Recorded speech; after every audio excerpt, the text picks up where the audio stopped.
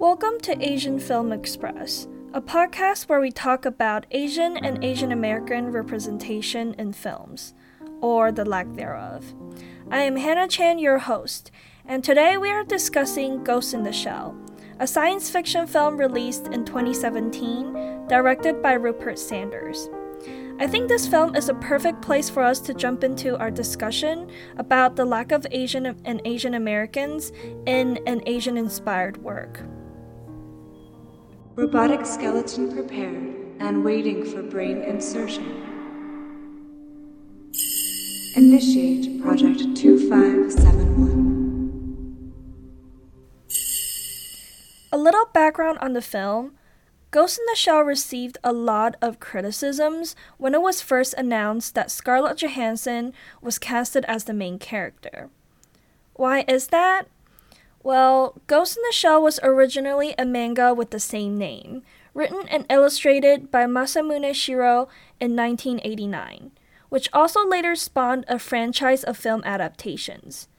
This live action is mainly inspired by the 1995 animated film of the same name. But Hollywood puts its own spin on the film.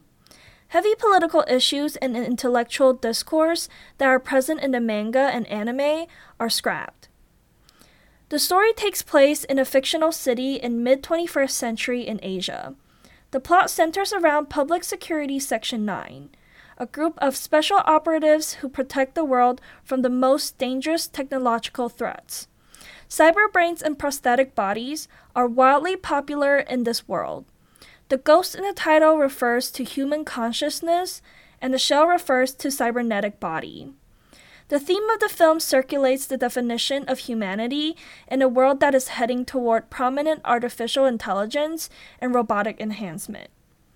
To continue our last conversation in episode 1 about Caucasian actors and actresses casted as Asian roles, Ghost in the Shell is a perfect film to examine how white actors and actresses are put in lead roles while Asians are pushed back as minor background characters. There's no doubt that Major Motoko Kusanagi is a Japanese woman. Just look at her name. Doesn't it give her nationality away already? Why is Hollywood so afraid of casting non-white actors as lead roles? What does this say about the film industry? This movie could have been a breakthrough for Asian representation, but it ultimately decides to be one credited for its visual merits.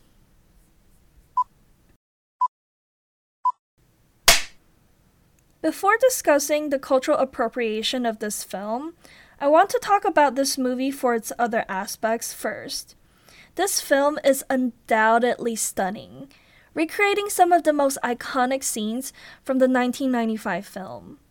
This movie is visually mind-blowing. It translates the world of Ghost in the Shell very well to a live action. The holographic advertisement and neon lights in the city's cyberpunk landscape was immaculate. When a movie relies heavily on CGI and post-production enhancement, I usually call it eye feast because the movie's merits come mostly for its realistic action sequences of things that are unreal. The prosthetic bodies and world in Ghost in the Shell embody that. Usually it is very clear for the audience to see the signs of what is not real. However, Ghost in the Shell does a really good job blurring that, which I think fits really well to the theme of the movie, the wrestle between humanity and technology. The opening scene sets the tone of the movie entirely. We see a human brain put into an artificial body. We see these mechanic parts being put together, and later on, an almost human body emerges, skin layered over synthetic muscles and bones. The world seems entirely believable. I also think the issue of cybercrime in the film is also very interesting. With the world's technology being highly advanced and the fact that cybernetics enhancement is not only within close reach, but expected. Being hacked become a much dire crime that could cause life or death consequences. As we can see in the film, people can be planted with false memories or even be used as puppets. This issue reflects to the world we live in now as people immerse themselves more into the cyberspace. Our personal information is out there, and God knows what they are being used for. Especially with the pandemic, most of our lives have moved into the cyberspace. It is where we socialize, work, and even attend school now. This film makes the audience question the safety of such advancement. The film centers around Mira, Scarlett Johansson's character, her struggles with her identity and her humanity. We see a glimpse of diversity in the world in the sense of the different degree of cyber enhancement. However, the plot focuses more on how special Mira is, being the first of her kind, which I think is kind of a pity. I would have liked to see more aspects of how people were advanced in the world. I know a movie only has limited time to tell the story that it wants, but I think the worldview of the movie could have been more established, which could have benefited the movie. There's much more character development for members in Section 9 in the manga and anime. However, in the live action, they are simply pushed to the back to accompany Mira. Another point, we don't really see the normal people who live in this world, which I think is a little disconnect because we can't relate to who Section 9 are protecting against the cybercrime. All in all, the film is visually stunning with an interesting core.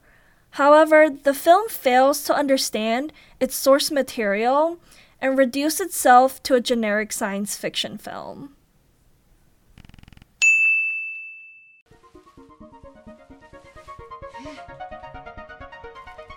My mind is human.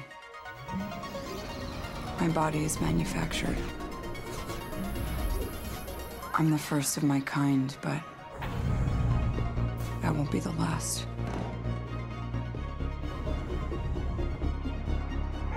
We cling to memories as if they define us.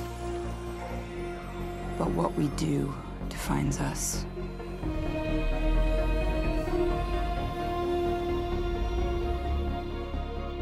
My ghost survived to remind the next of us that humanity is our virtue. I know who I am and what I'm here to do. Now, let's talk about the Asian representation in this film. The inspiration of the film is everything Asian, from manga, anime, the Hong Kong-inspired locations, to an Eastern philosophy core. The casting of Scarlett Johansson as the main character sparked controversies. This film was subjected to heavy criticisms for whitewashing in Hollywood and Hollywood's limited portrayals of characters of Asian descent. It is important to see people who look like yourself on screen. All these white-looking characters with Japanese names, why can't they cast Asians? Major Motoko Kusanagi is a Japanese woman. She identifies herself as Japanese, she speaks Japanese, lives and works in Japan. Yes, Motoko's body is supposedly artificial. Only her brain remains. Therefore, some argues that her cyborg body is ethnically ambiguous. But that doesn't take away the fact about how she identifies herself. The live action sets the film to be not exactly in Japan, but it is still obviously in Asia. Director Rupert Sanders stands by his casting of Scarlett Johansson, saying that she is the best actress of his generation and the person he felt most embodies the physicality and the ability to inhabit the role. But I feel like Scarlett Johansson was typecasted as the Major. She has been starring in heavy action films since 2005 The Island. Is she really the best actress for this role? Or the audience are just accustomed to her in these kinds of roles? The director of the first Ghost in the Shell movie, Mamoru Oshii, stated that the Major is a cyborg and her physical form is an entirely assumed one. the name Motoko Kusanagi and her current body are not her original name and body. So there is no basis for saying that an Asian actress must portray her. But I still see a problem in that. In the live action, Major is named Mira Killian, who speaks only English to her Japanese-speaking superior. Scarlett Johansson has stated that she considers Mira identityless role and that she would never attempt to play a person of a different race. Which to me doesn't sound like she understood and appreciated the fact that Ghost in the Shell originated from Japan.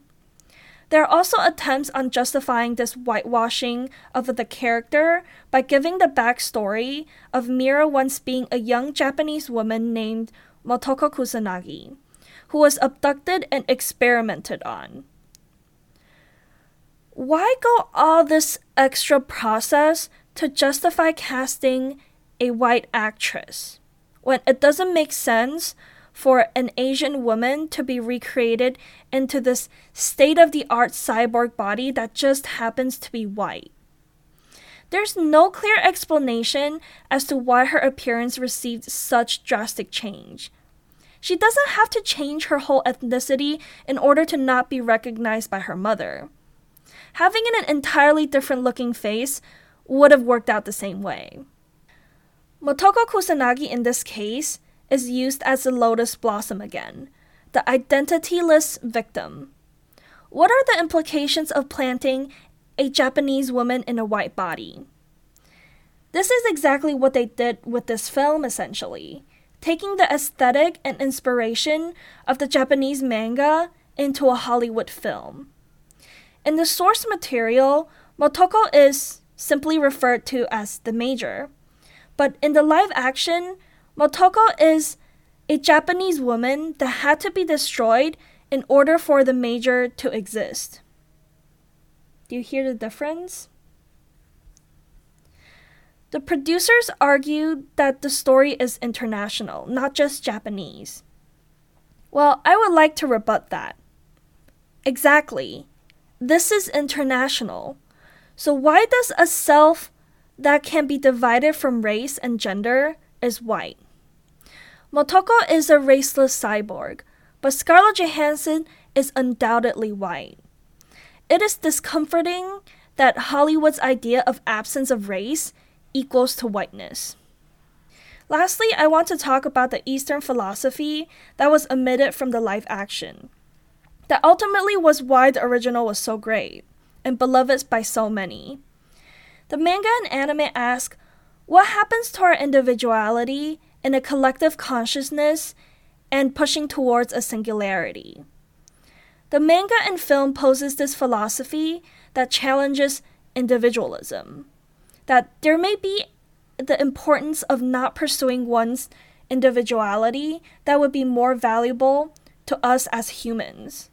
The 1995 film, Motoko eventually merges with the Puppet Master, which is the inspiration of the character Kuze, fusing her ghost with artificial intelligence and create a new being.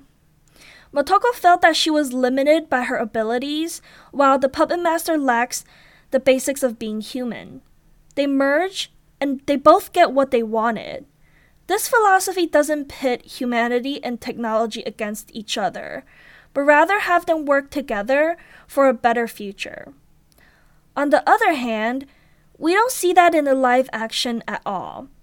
The live action film takes American ideals and erases the Eastern philosophy in the original work.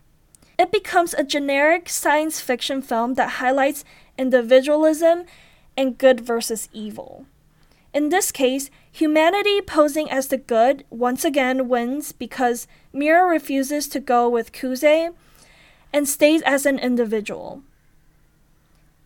And the final monologue of Mira saying she fully embraces her memory, which creates her identity as a unique being that will continue to fight for Section 9, is confusing to me because what is the point of creating a ghost in the shell when the ghost refuses to move past the need of the shell.